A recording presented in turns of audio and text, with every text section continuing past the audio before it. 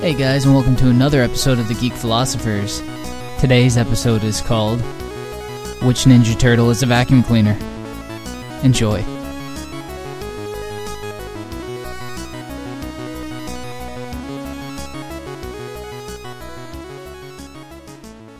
Welcome to the Paper Cuts Podcast, everyone. My name is Dean DeFalco, and I have some friends here with me today. We're going to be talking about some comics, but before I do that, let me introduce the people that I'll be talking to.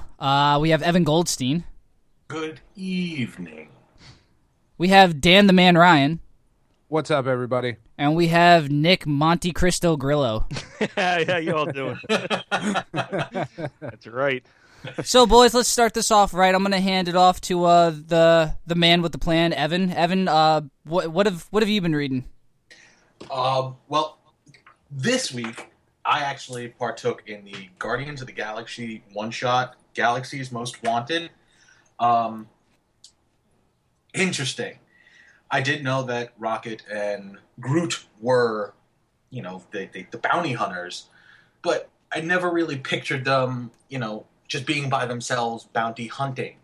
And that's what this book was about. It was them going on a bounty, and then things get all switched up where they're hunting Rocket and Groot saves and so on and so forth. The issue stands is that the art was so cartoony that I couldn't. It's a heavier story. Like, it's bounty hunting. It's not something I want to see in SpongeBob style artwork. Well, it took me out of the story, even though it was a real short story. It wasn't Scotty Young doing it, was it? Because I know. No. It wasn't cutesy. It was just cartoony. Okay, fair enough. It is, it's a full size book. It's $4 for a one shot that I doubt I'm going to get another one, because the second half of the book was a reprint of. I'm under assumption that it was the first time Thor interacted with Drax. Now, that's a classic old school book repurposed in this, and I wanted to present the question to you guys: is when you buy a full priced book, looking to get a full priced story, how do you feel when you see that 50% of that book is just repurposed? It's repurposed information that you may possibly already own or don't own because you didn't want it. Well, it's nice to maybe get some backstory on, stuff coming out, because, of course, Guardians is the big thing right now, like the Avengers was last year or 2 years ago, whatever. Right. But, when you're paying $4.99, you want a news story. You don't want the backstory. You could buy a trade paperback or just get an older issue if you want to know more of the older stuff. When you buy a new book, you want new material. That's the incentive, is that you're going to get something you haven't read before or haven't experienced. If you're going to do something like that, it should be clearly advertised on the front of the book. And if it's not, well, you're misrepresenting your book to your prospecting contributors. Yeah. And I fully agree with that. And I said I gave it, a half a chance because, hey, there's some characters that are coming out in this movie that people may not know about, so let them sprinkle in a certain, information wherever they can. But it's not even the Drax in the movie. It's not the same guy. Spoiler, in the comic run, Drax dies and comes back as the Drax that we know now. It's a gooey sort of mess. But this is a dude in purple pants with a big purple cape and no scarring or tattoo effect that everybody's going to see in the movie. Everybody, apparently. He's not Tony Batista? He might be wearing purple pants and a cape. I don't know.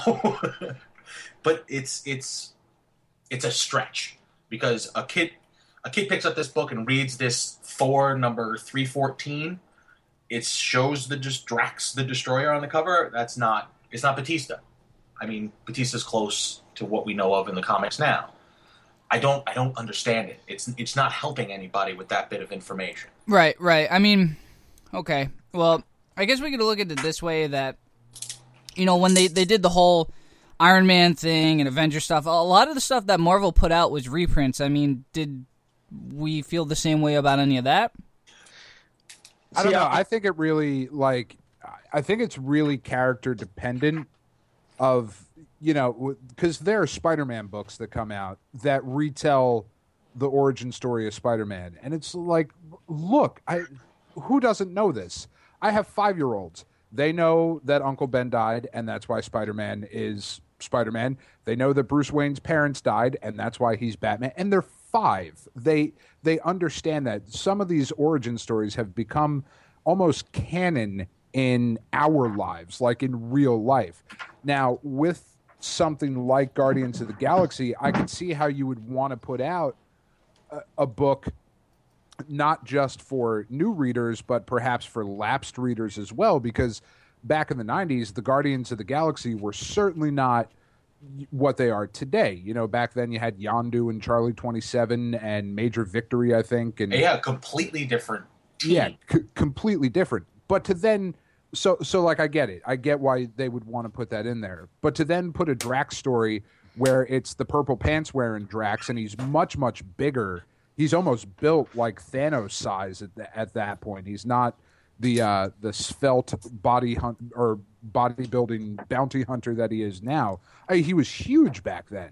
So I think you raise a fair point that it's why even bother with this if it has nothing to do with what's coming out. Well, all right. Another thing is, did anyone feel that this movie was obscure maybe to people who don't follow comics? No, not at all. I thought they did a great job of describing who these guys were. Bringing the team together was interesting. Oh, no, I'm not saying while watching the movie. I mean, just as they announced the movie. Like, was this an obscure choice? Because, looking at this, like, I follow a bit of Marvel, but I'm mainly a DC guy, and I know vaguely who the Guardians of the Galaxy were before this whole, fanfare happened. But I was like, well, this is going to be different, and I read up a little bit about them. I read some of the books, and I liked what I saw, so I was excited when the date got closer. But I mean, why don't you guys tell me what you think about this? Yeah, with the movies and stuff like that, I didn't even do my research about this book. They appeared in X-Men recently, so that was my familiarity with them. And I thought it was cool what they did in those all new X-Men books. And then I read Guardians of the Galaxy the prequel book, whatever that was. And I read one issue and then I fell off on it. I couldn't keep up, and I didn't want to. I just wanted this to be a fresh experience. I stopped watching the trailers, after the first one, and I didn't want to see anything because I thought it was going to be such a fun movie, which it was, that I didn't want to spoil like any minutes of it. See, but the fact is, we have all been reading comic books for a certain amount of time, whether it be years, decades, or whatnot, and we all had that same moment when Marvel came out and said, we're going to make a Guardians of the Galaxy movie. Every one of us went, what? Yeah, well. Why? And I thought the public would never buy the Groot or Rocket, and they've been eating it up, and it was, they did them well. Yeah. The way the movies were going, and when I say the movies, I mean like Avengers and Captain America, they needed to take it off planet. Like, it has to go, because they have this gigantic story to tell, and if they don't throw something like Guardians in, it's going to be, the end of Captain America 3, and boom, we're in space, because that's where it's going. It has to go there. Because they've already, in all of the Avengers movies and Thor movies, they're saying, what we're dealing with is way bigger than Earth. Yeah, well, and you can't have Earth be at stakes in every single movie. Like, so far in Avengers, the Earth was at stake. In Thor, Earth was at stake. So you got to take it. You have a new environment to put in danger. Eventually, you hit this point where, even while watching The Winter Soldier, which I loved, I really thought I'm like, every Marvel movie I think has been better than the last one, maybe with the exception of Iron Man 2, but they continue to be great. Mm-hmm. They continue to be just really, really solid flicks. And even knowing as much as I know about comic books and knowing why these things happen, watching Captain America: The Winter Soldier, I think they really started to run into that problem, because when, without giving spoilers away for a movie that came out months and months ago, but when everything goes off the rails in a big bad way in The Winter Soldier, my first thought was, why isn't Iron Man here? Where is the like? Why aren't you helping him? Yeah. Like He's your friend. Yeah, he's your boy. He could use some help here. Show up, you dicks. So like I think you're right. They do have to eventually move that off world a little bit or tell different kinds of stories. I think it's one of the great things about them trying to get an Ant-Man movie going. People look at that and they're like, why the hell would you do Ant-Man? Well, we can't do the Earth is going to blow up in 30 minutes every single time. The Ant-Man movie gives you an opportunity to tell a smaller story. Same thing. I don't know, like, but that's going to lead up into Avengers, and no, sure. And we all saw the posters that came out for at Comic-Con down there, with all the Ultrons around every single member of the Avengers. So it looks like once again the world's going to be at stake. And sure, and that's like I'm totally fine with that. I'm down for the ride. all I care about is Paul Rudd as Ant-Man. That's the only thing I care about. I love me Paul Rudd. Yeah. Who doesn't? That man is a national treasure. Oh, he is. But like with the Doctor Strange movie that's rumored to be being casted very soon and going forward with that works very well because you can take that into the mystical realm and you don't have to have the Earth being threatened again. Well, the other thing is Marvel's kind of breaking their barrier that DC never could. They're expanding beyond what people are comfortable just knowing in general. Not many people know about Doctor Strange outside of the comic world, so this is going far beyond what DC has ever accomplished, because let's face it, Superman and Batman are their money makers, and now while they're trying to do stuff and get into the same realm that Marvel is, they're doing it a lot slower. Marvel's had a huge lead on this type of stuff compared to what DC's been doing lately. Yeah, there was a great picture that came out. It was some meme on the internet, but it was an executive at DC saying, we can't do Wonder Woman because it's hard. And then, there was a picture of a Marvel executive going, a raccoon and a tree? Fuck it, let's do it. And like... Sold and sold. Yeah, done and done. But does the tree say only 3 words? How they made that work is beyond me. Fuck, man. And they did. They did. Did any of you guys... That's the easiest thing, though. That's just like the Hulk in Avengers. You have a guy. Hulk stole the show in his 4 little things that he did, and Groot did the same thing. He stole the show by all he has to do is make his presence known about 3-4 times, like Hulk punching. Hulk punching Loki. It's just. It's easy to steal the show when you don't have that many words. Yeah, that was my favorite part in the movie when Loki starts backsassing Hulk and Hulk just pounds him into the ground. Just slams him, yeah. Puny god.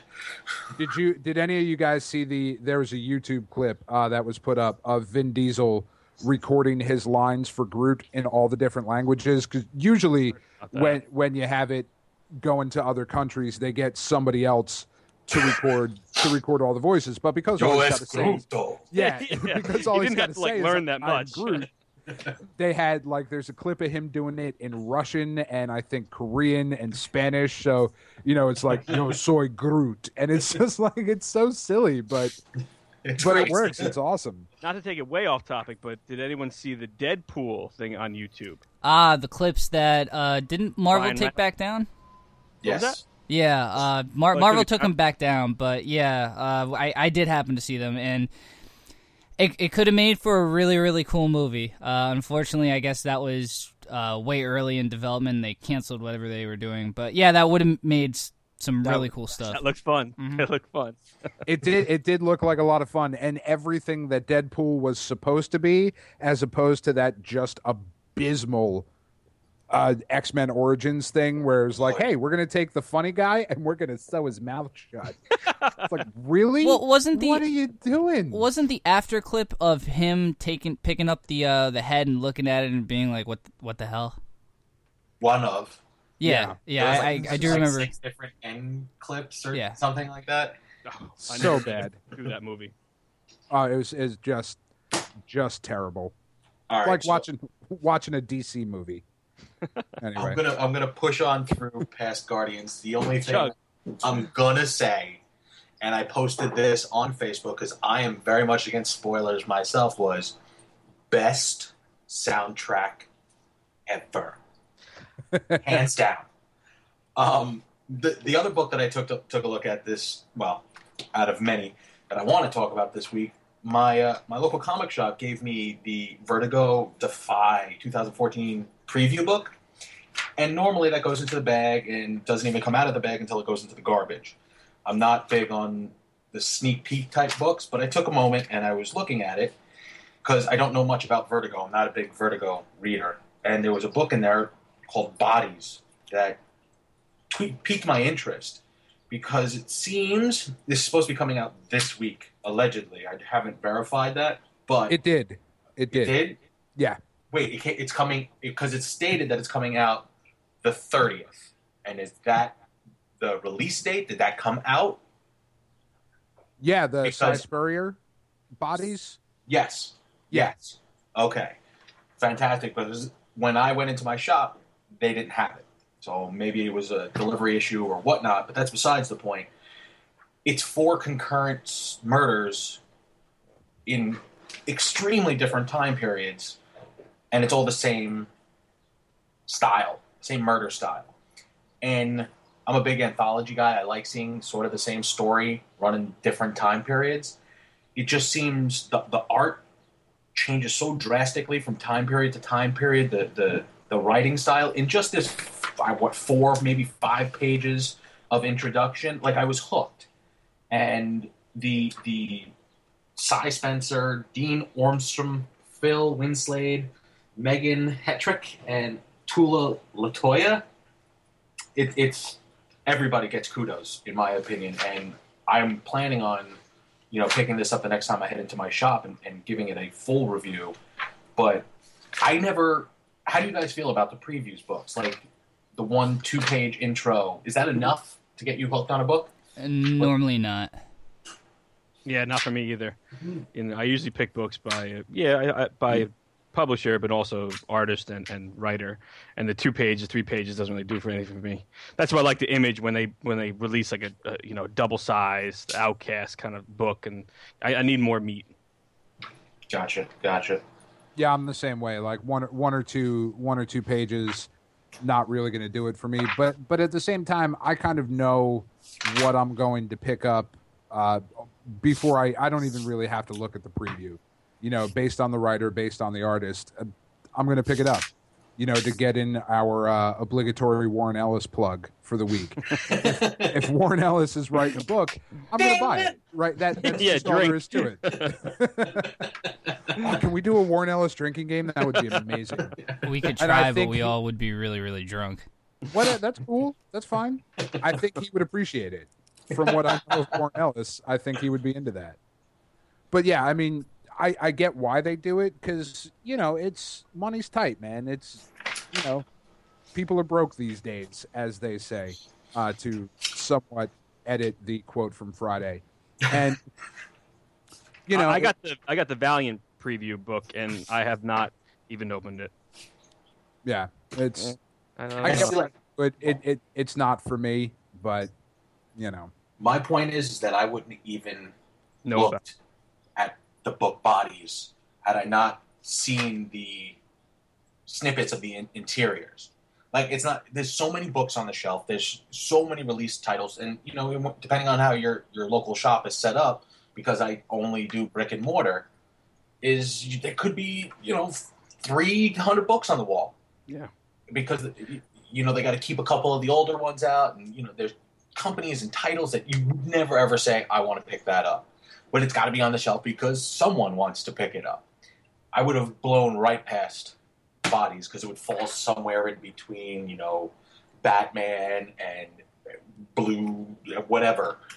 I didn't even know it came out, and I went to my brick and mortar this week, and I went at like 12 o'clock, so it was right when they opened, and I passed right by it, didn't even get it, didn't even know it until you said something, but now I'll check it out. Yeah, I mean, everything I saw said it was supposed to be out. There were some reviews up for it online, so perhaps I'm wrong. I know for me, like, it was the writer who kind of, I had heard about the book, and I was like, oh, that sounds pretty cool, but I'm not a big Cy Spurrier fan, mostly because of X-Men Legacy. When the Marvel Now stuff relaunched, I just couldn't get into that book. It did nothing for me.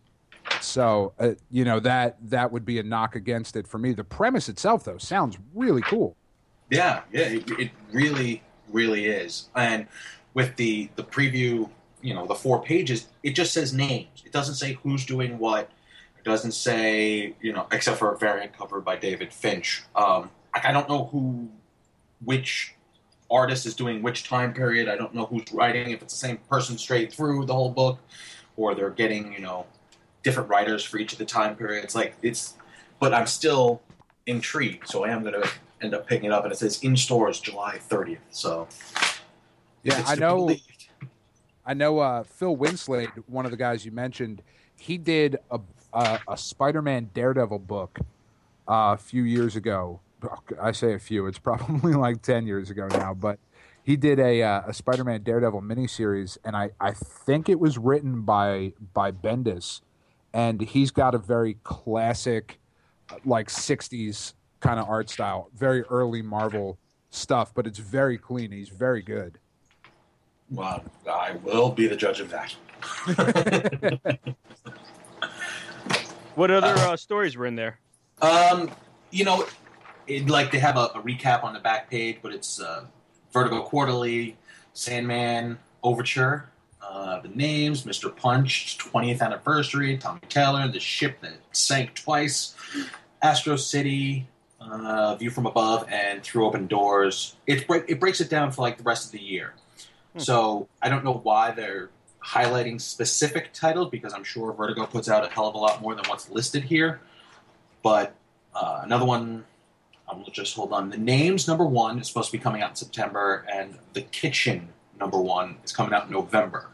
Outside of that, everything else is out, and Bodies #1. Outside of that, it's either later on in the series or like hardcovers or soft covers that have already been released. Vertigo has been really on the slide lately. Yeah. I read the Wake finish this week, and it was it wasn't anything to write home about. I'm not reviewing it. That says enough. Meh. See, and I've been waiting. That makes me very sad, because I've been waiting to read that in one shot. It's only 10 issues, and it felt rushed at the end. Yeah. Did it really? That's a shame. Snyder's been busy, man. He can't do everything. God. And Murphy yeah. So many of the Vertigo books, though, feel better to me in trade. Why the Last Man, Transmetropolitan, Preacher, like the big Vertigo books, even Sandman and all that stuff.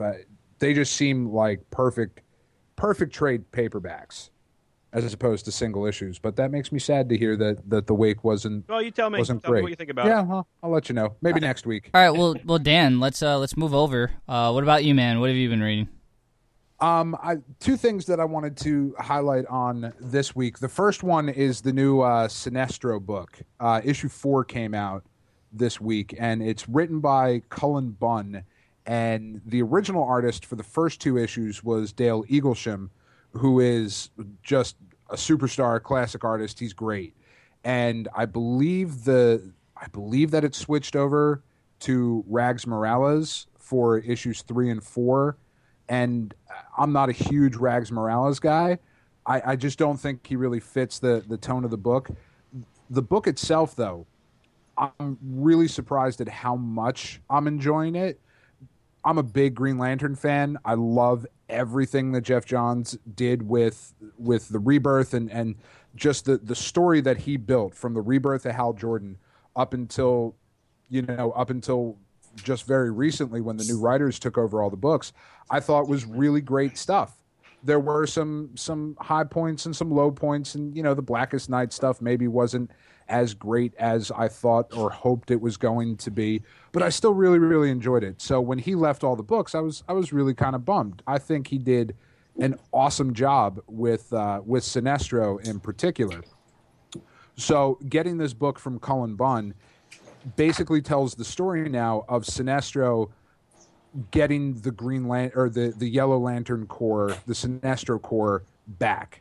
Right? It starts off and he's very much presented as almost like a warrior monk kind of on his own. He's in this cave, and like there's this crazy tiger thing, and he's given this good monologue about controlling fear and using fear as a weapon. You know, typical Sinestro type stuff. But he is then found by Lyssa Drac, who was the keeper of the Book of Parallax during all the Sinestro Corps stuff, right? So now that the book has been destroyed, she is the Book of Parallax. It's written all over her skin. She contains all the information. Like, it's just this kind of a cool character development. She almost has become prophetic in the series of telling Sinestro what's going to happen, how things are going to play out, and that he really has no choice but to go along with these things, right? So it's kind of cool character development there.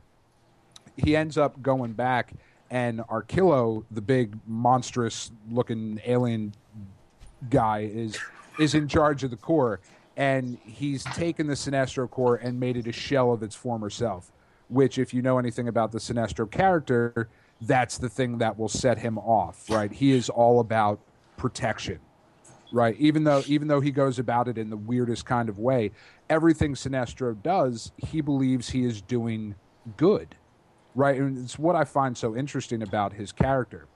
So Cullen Bunn sets up this interesting enemy for him to combat in the first couple of issues, right? And you keep hearing about this. They're almost like a religious group, and they're looking to purge everybody of all their emotions, and they seem like they're going to be this big bad setup. And then all of a sudden in issue 4, it's like, oh, they're here? Oh, they're done? Oh, well, okay. I'm sorry. We're moving on past them. All right, then, I guess. So that, like, it was a bit of a letdown in issue 4. You know, this thing that granted, we've only been building for 3 issues, but they seemed like they were going to be really cool. And it was like, sure. Right. Next. And, so that was a bit disappointing. But overall, the book's really good. I really like it. Minus the Rags Morales art, which, like I said, just doesn't really jive for me. This is good. If you like Sinestro, it's good Sinestro stuff. The character work is solid.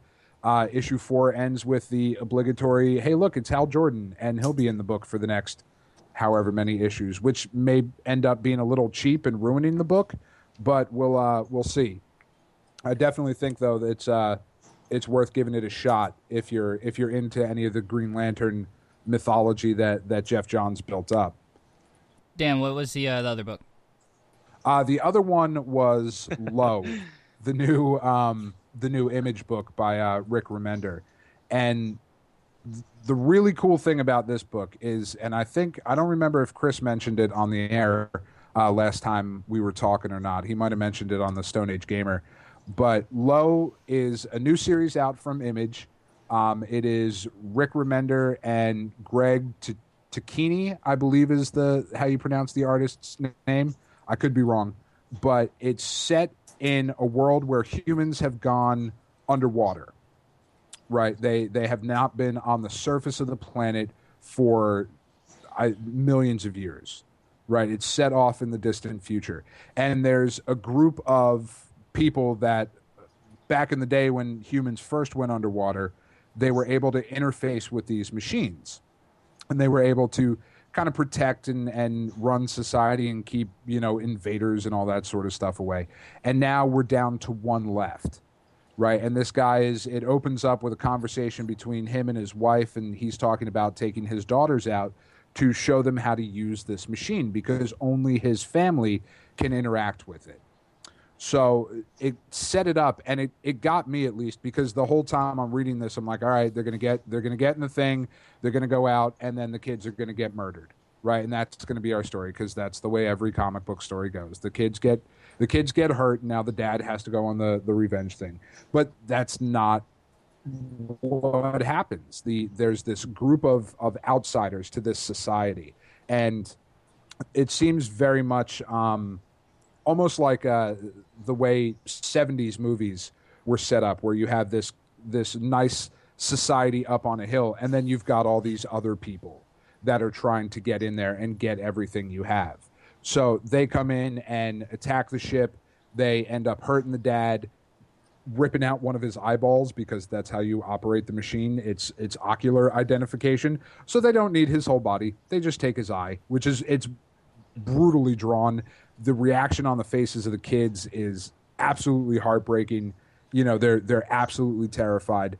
The wife is freaking out because she basically told him, I don't want you to go any damn way. And now we're here, you know, so kind of a I was right kind of thing. Told you so. Yeah, told you so. Look what happened now, right? And the kids eventually, instead of getting killed, end up getting taken hostage by this group of outsiders. And you don't really know much about these outsiders to begin with. Like, Remender doesn't really give you anything about them other than the fact that they want into the society. They want to take it over. So I'm guessing as we go throughout the story here that you'll get some sort of background as far as these were people who used to be in charge or related to people who were in charge, that sort of thing. I could be wrong, but definitely worth picking up. The artwork by Takini was stellar, just beautifully drawn. And he gets to draw all these really cool and interesting mechanical designs for the city and these weird sea monsters and stuff. It's just a really cool book. I took a look at the artwork whilst you were speaking about it, and his renditioning of, I don't know, it's some cross between a eel-like character or a fish, really long. I mean, it's beautifully done. Really, the work of it, it's gorgeous. It's very soft and ethereal. The characters, you know, you still get the nice expressions when it's not over detailed, but yeah, at the same time, the cities are very detailed. It's hard to explain. It's very, you know, you feel light on the pencils, but at the same time, you see heavy saturations, blacks too, and it's just great. It drove the story along nicely. I enjoyed it tremendously. This book, I thought the stories was good, and I'll do the next one, but it relates a lot to Black Science. I don't know if it's weird. Remender's doing 2 books that are exactly the same and not anything alike. Yeah, I definitely got, while I was reading it, I was definitely picking up a very Black Science kind of vibe to it, which I don't necessarily think is a bad thing. Like, I'm very stoked to see where this book goes. I mean, Remender is killing it right now. I mean, dude is on fire. Even Uncanny Avengers, I think, is still awesome, and this book couldn't be as different from that, you know. But the artwork is absolutely gorgeous, though. You're right. It's very light on the pencils, but tons of detail still packed in there. It's very strange, yeah. It's. I read it on my iPad as well. So I mean, everything just popped. It looked amazing. Very cool. Very, very cool. All right, Nick, Soul, we're on to you, man. Yeah, so, you know, I wanted to do Black Science after Low because they're 2 Remender books, and this book is Remender and Scalera doing pretty much the same thing and nothing like it at all. Because so in this in Black Science, you got this guy who creates the team. His name is Kadir. The team is made out of Grant, a girl named Rebecca that he's having an affair with. The 2 kids are there that day, a security guard and another scientist. And so they create this thing called a pillar, and the pillars jump from dimension to dimension. And so they start up the machine, and it jumps through different dimensions. So you go into Earth, but not Earth at all.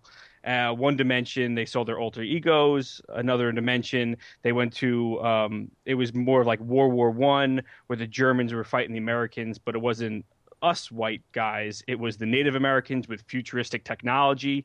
And one of their guys is actually in their group now. So we have this Indian chief who is a shaman at the same time, you know, great with technology and has all these different technological, you know, tools on him at the same time. They went to another dimension where they had to do rescue a female stripper frog from these frog people, and it was amazing. Matteo Scalera creates these worlds that are in depth, beautiful, horrific. They're mind bending. In this latest story, so I don't want to give you too much away what happened in the first arc because it's very game changing, and I love what Remender is doing with it. So now just jump forward into this arc. Everyone has jumped to a new dimension. What they do, they just jump to dimension to dimension, trying to find their way back home. And you know, they're either on the run from people that are attacking them, or they're trying to get things to fix the pillar, because something always has to happen with it to create the book. So in this one, they went to this group that they were held hostage. The kids were by these. It's a cross between like a T-Rex and like a Ridley Scott alien. You can see right on the cover if you guys pull that up, and I don't know how to explain it, but it's creepy, it's cool, and I bought it the whole time. I thought it was real, and I really could feel like if you could dimension hop, these would characters that could exist. So it's really cool, and at the end there was a big cliffhanger. And if it goes the way it's been going, I think this could be a short series. If it's not a cliffhanger, if it's what happened, this series could be over quickly because they're losing heads quickly. But so it's just like Low. It's a family dynamic. It's on Earth. It's an adventure, but it's not like Low at all because all the character interactions are different. It's the family talks are different. In Low, you have this very positive mother character who always thinks things are going to be all right. And then in Black Science, you have like this one guy, the Kadir, the guy who created the group was actually a bad guy. And now his role has changed. And so all the dynamics are always changing. And he really has a good voice on a good family and a bad family and all these different interactions, which is really cool. So you can see how their two books are exactly the same. It's a family on the run, but they are totally different. It's amazing that he could write these two books and still, be so close and so different, and that I want to read both of them and continue it. And at the same time, I don't even think this is his best book from Image. I still think Deadly Class is the best, and when that comes out again, I'm definitely going to review that one. Yeah, Deadly Class is great. Well, and the thing about Low and Black Science too, if any of you guys have ever read his Fear Agent run that started at Image and I think it finished up at Dark Horse, it fits very well in with that kind of mold too. And difference being in Fear Agent, it was about one guy instead of the family, but they again have that same, like, this feels like a connected story. They're similar themes and tropes that he's playing off of. Yeah.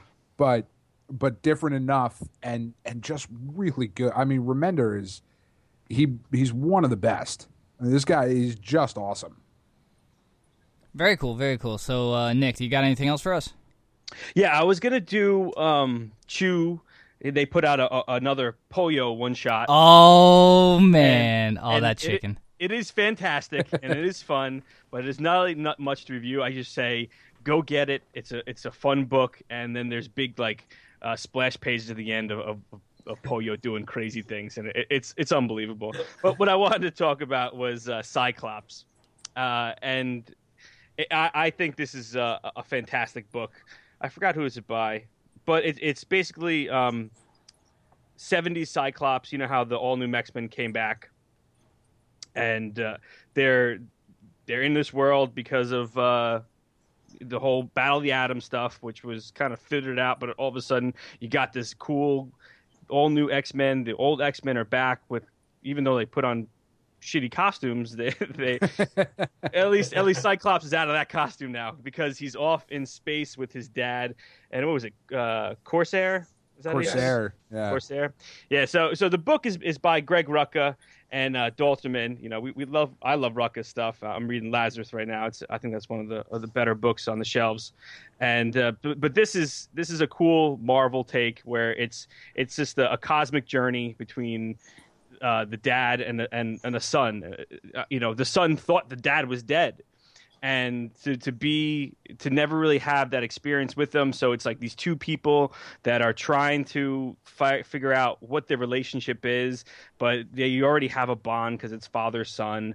And the son is grateful that the dad's alive, and the dad is grateful to see his son at a young age. And so in this book, the dad is dying. The way he was brought back to life, because in Canada he got killed, was that he was injected with these nanomachines, and now he's got to go all over different galaxies and get stuff to feed those machines. It's their energy. So every single time they go to a different place, Cyclops sees his dad in these back alleys, buying something from, who knows who. And so he finally confronts him in this issue, and it's like, Dad, what are you doing? What drugs are you on that you have to go to these places, and we're getting chased out by everyone and attacked by everybody? And he's just saying that, it's not really drugs. It's something that the government doesn't want us to have because they don't want these nanomachines to take control of a body.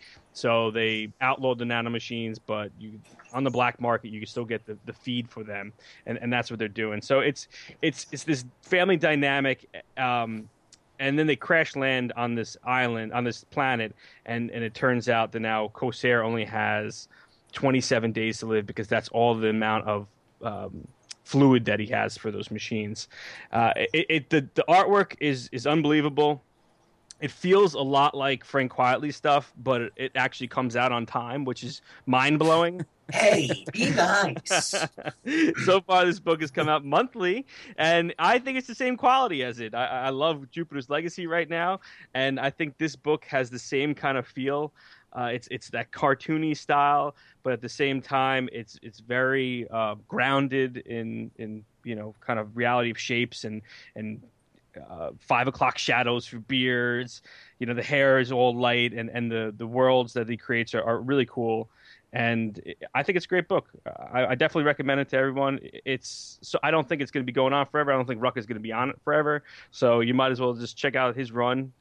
He's a great writer, and it's a fun book. Who was doing the art? I'm sorry.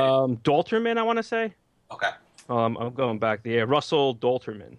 Yeah, I haven't heard of him, but it's unbelievable. I think he did. I did look him up, and he did. I think 2 issues of Nightwing. But I fell off on that book, so I didn't read them. I don't know, man. Cyclops might be the character that I have done the biggest flip-flop on, because before, to steal from wrestling, before turning him heel, with Avengers versus X-Men, I just could not have cared any less about what was going on with Cyclops. But that's what makes this character so much cooler, Yeah. though. It's the 70s Cyclops, and he comes back and he's like, I'm a dickhead. I kill Xavier? Like, what? I am What? the That's why worst. he's like, okay, you guys can stay on planet. He's talking about the old X-Men. He's like, but I'm out of here. I gotta go. I found my dad, and that guy's a dick, and that's who I'm gonna be. Let me try this route, and this route I may not end up as a dick. So Yeah, they've done a really good job turning that character around. I just never understood anybody who was like, yeah, I like Cyclops a lot. Why? He was awful character, awful depiction in the movies. But then as soon as this whole storyline kicked off, Cyclops is pretty awesome, actually. And I like this a I lot. thought the 70s X-Men were going to be horrible in the present, but I love it. It's awesome. I read this, put whatever book you're going to put them in, I'll go to it. Yeah, no, it's great. Bendis absolutely made a believer out of me anyway, because I think you and I talked about it before too. We were like, this time is potatoes. stupid. Yeah. This is going to be. Yeah. Why are they going to do Doesn't even- this? I don't care how it works. I just want more stories. Yeah, and now, it's like whatever. That's cool. Keep them here. I'm loving it. Awesome. So I guess it's up to me to end this off. Well, I got a story before I go into the book I want to talk about.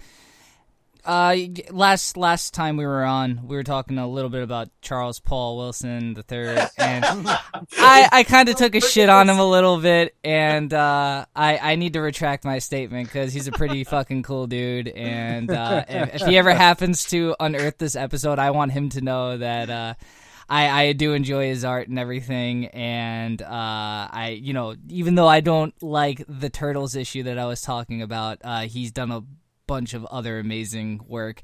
So let me go on with what actually happened.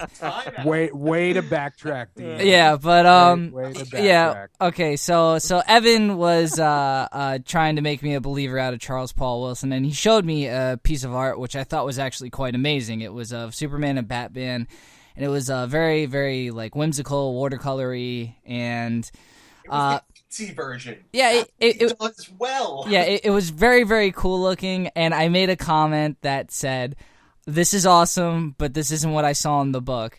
Now, did you realize that I had tagged him? No, I didn't. So, we were finishing up the Stone Age Gamer, I think, and I was typing that out. I hit enter. I minimize the window, and I go back to talking to Chris and Dan, and then all of a sudden I hear ding, and I bring it back up, and sure enough, it says, Charles Paul Wilson III has commented on your post. I'm like, what the fuck? Okay. So this dude takes the time out of his day to be like, oh no, what book? And I'm like, well.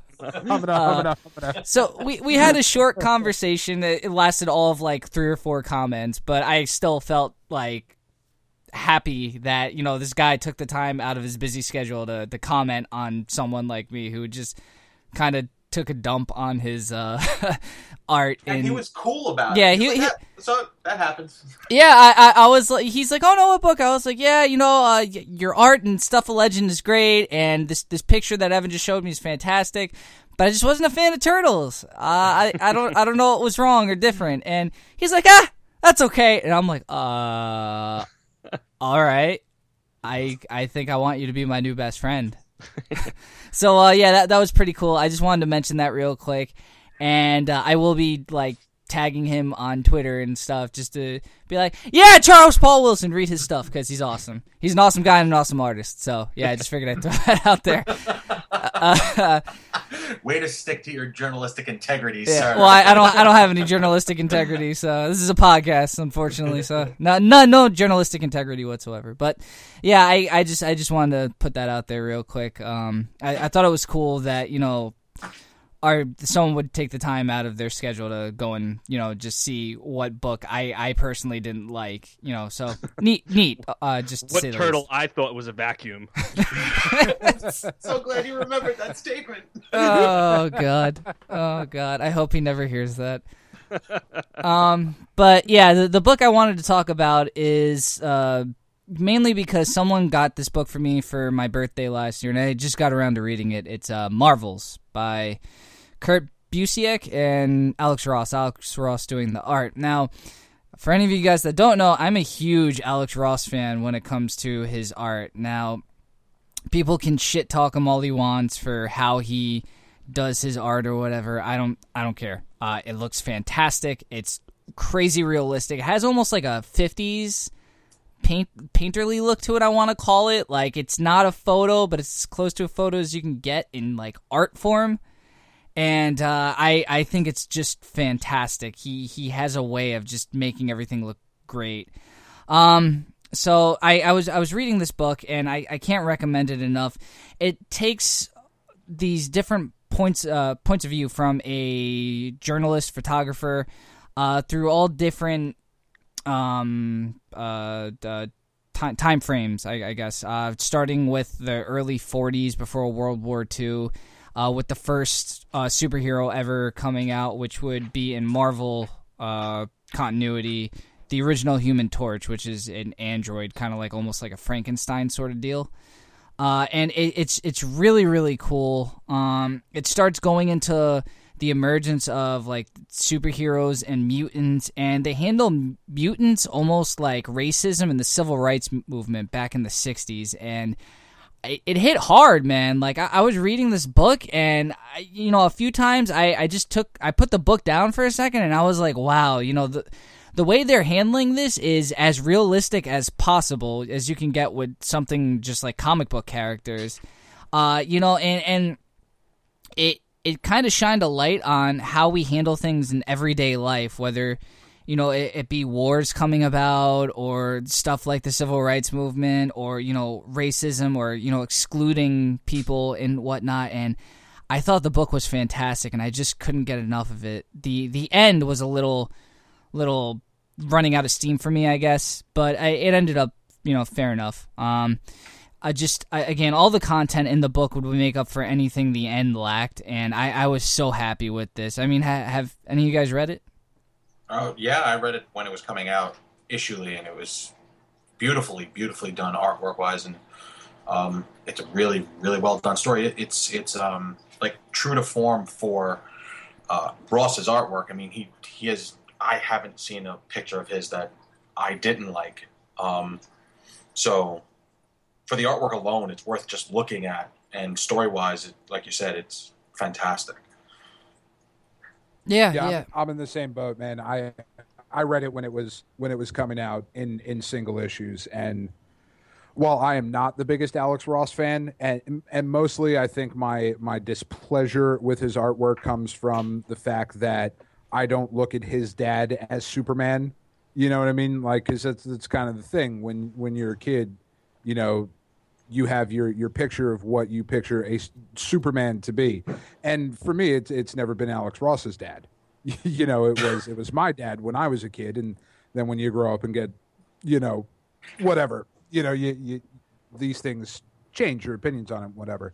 But it is an absolutely gorgeous book. I mean, there is no taking away just how insanely talented both of those guys are. I mean, you know, Kurt Busiek is just one of the most solid writers that there's ever been, and there is no denying the skill that Alex Ross has, and that book I think gets up there with the seminal stories. You know, it's up there with Dark Knight Returns, and as much as I don't like it, it's up there with Watchmen. As you know, you've never read comic books, you don't know what the big deal is with comic books. Here are the things you should read to prove to you that it is a legitimate art form. Yeah, and that was the other thing. You know, I'm not a huge Marvel guy. I said it before. So when I was reading this book and I saw this first Human Torch, the original one, and Namor going at it, which wasn't even Marvel continuity back then. It was timely. Yeah, still. you know, and them throwing this into this book, I totally blew me away because, firstly, I didn't know there was another Human Torch besides the Fantastic Four one. So when I saw this guy, I was like, this is badass. This is freaking cool. And all, like, the little battles they had going through New York City and everything, I was beside myself just watching, all the different frames and whatnot going on. And the interaction, basically because it was taken from another person's perspective, this entire book, it was taken from the photographer's perspective. It was fantastic. And not to spoil anything, but the whole Gwen Stacy stuff right at the end and just his trauma with it was oh, man, I felt what he was feeling. That was the thing. I normally don't get connected to a book like that, and I did. Like, this character, I just felt, what he was going through, and the fact that he was trying to make a compelling argument against J.J. Jameson, which was once his friend, to exonerate Spider-Man of everything going on in this book, and all his hopes were dashed away just because of what happened to Gwen in this book. And oh man, like it really got me. It pulled at my heartstrings, to say the least. And such a great book. If you guys haven't even heard of it, it's called Marvels by Kurt Busiek, Alex Ross.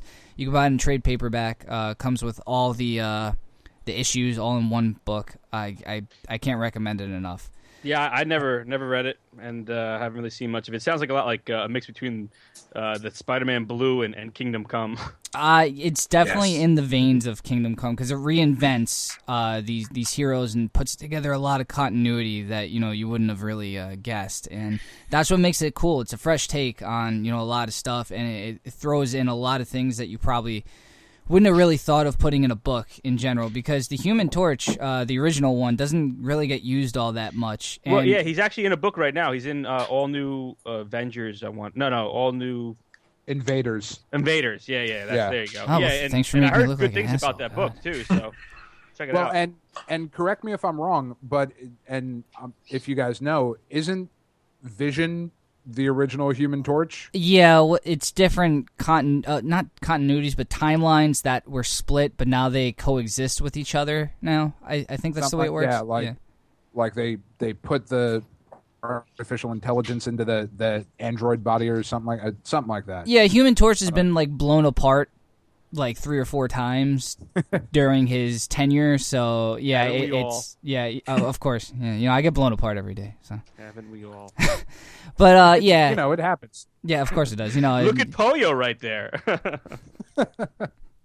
Oh God! All right, yeah. So I think that pretty much sums up what we were going to be talking about today. Evan, We're in the final stretch, aren't we, for Garden State Comic Con, aren't we? Yes, we are. We're less than actually it's like 3 weeks away. We're finalizing everything, getting everything battened down. We got the verification from Qbert that we're going to be giving them a full room, probably about 9 tables. They're going to be doing portfolio reviews and having students, teachers, past, present, so on and so forth there. Like I said previously, it's Saturday, August 23rd. It is in Morristown, the Hyatt Headquarters Plaza. It's 3 Speedwell Avenue in Morristown, New Jersey. It's from 10 a.m. to 6 p.m. General admission is $10. We're going to be doing an early admission because some of the names of the artists that we're having there, we're giving the opportunity for people to get in an hour early for 10 extra bucks, because what's going to end up happening is lines are going to form for some of these people. And that's about it. Okay, very cool. Very, very cool. Dan, Nick, you got anything to add? No, not at all. I'm definitely going to that Garden State Comic Con now. Good. We'll see you there. I think all of the Geek Life family should be present at the Comic Con. Cool. And you'll be in Staten Island by then, right? Yes, sir. Attaboy. Yeah, no more South Texas for me. I am so excited. I've got another Why I Love Wrestling article going up today. It's pretty much done. I've just got to do a quick little edit on it, and it's highlighting a little bit of Chikara Pro Wrestling, which is a promotion out in Philadelphia. The cool thing about Chikara is that they basically run their wrestling promotion like a comic book. There's heroes and villains and a big overreaching story that runs season, and it's they kill off characters. It's pretty insane, but it's a lot of fun. So today and continuing on with that series as well, because damn it, I'm not ashamed. Hey, there's nothing wrong with wrestling, so I'm pretty Really? happy you're going to be following up with that. Evan and I might disagree on that one. Well, I've loved it since I was 5. I'm not going to stop now. I'm not hating on you, Dan. I like wrestling all the same. I appreciate it. Does that mean I have to like Care Bears still or something? Because I No. liked it when I was 5. Yes. I was so going to go with peeing in your pants. Well, only cool kids do that. Yeah, that Stop are it, don't. outside. It's not worth it. It's all right, Dan. It's okay. So the last thing I want to bring up is the marathon we'll be doing this Saturday coming into Sunday, which will be to benefit our little champion Martin, who has been battling leukemia. We'll be raising money for him throughout the weekend through our Twitch channel. There will be a link directly to their website that they are raising money from. None of the money goes through us. We will not be handling anything. It goes directly to the family. We don't want anything to do with the money, in fact. So, if you guys can make it, show up, watch with us for a little bit. Hell, we'll be doing a whole bunch of multiplayer games so you guys can participate. We'll be doing raffles for some giveaways and stuff. Actual computer hardware that I have accumulated over many, many years. Some pretty cool stuff. So if you can make it, be there. Our Twitch link is www.twitch.tv/geek_life, LIFE.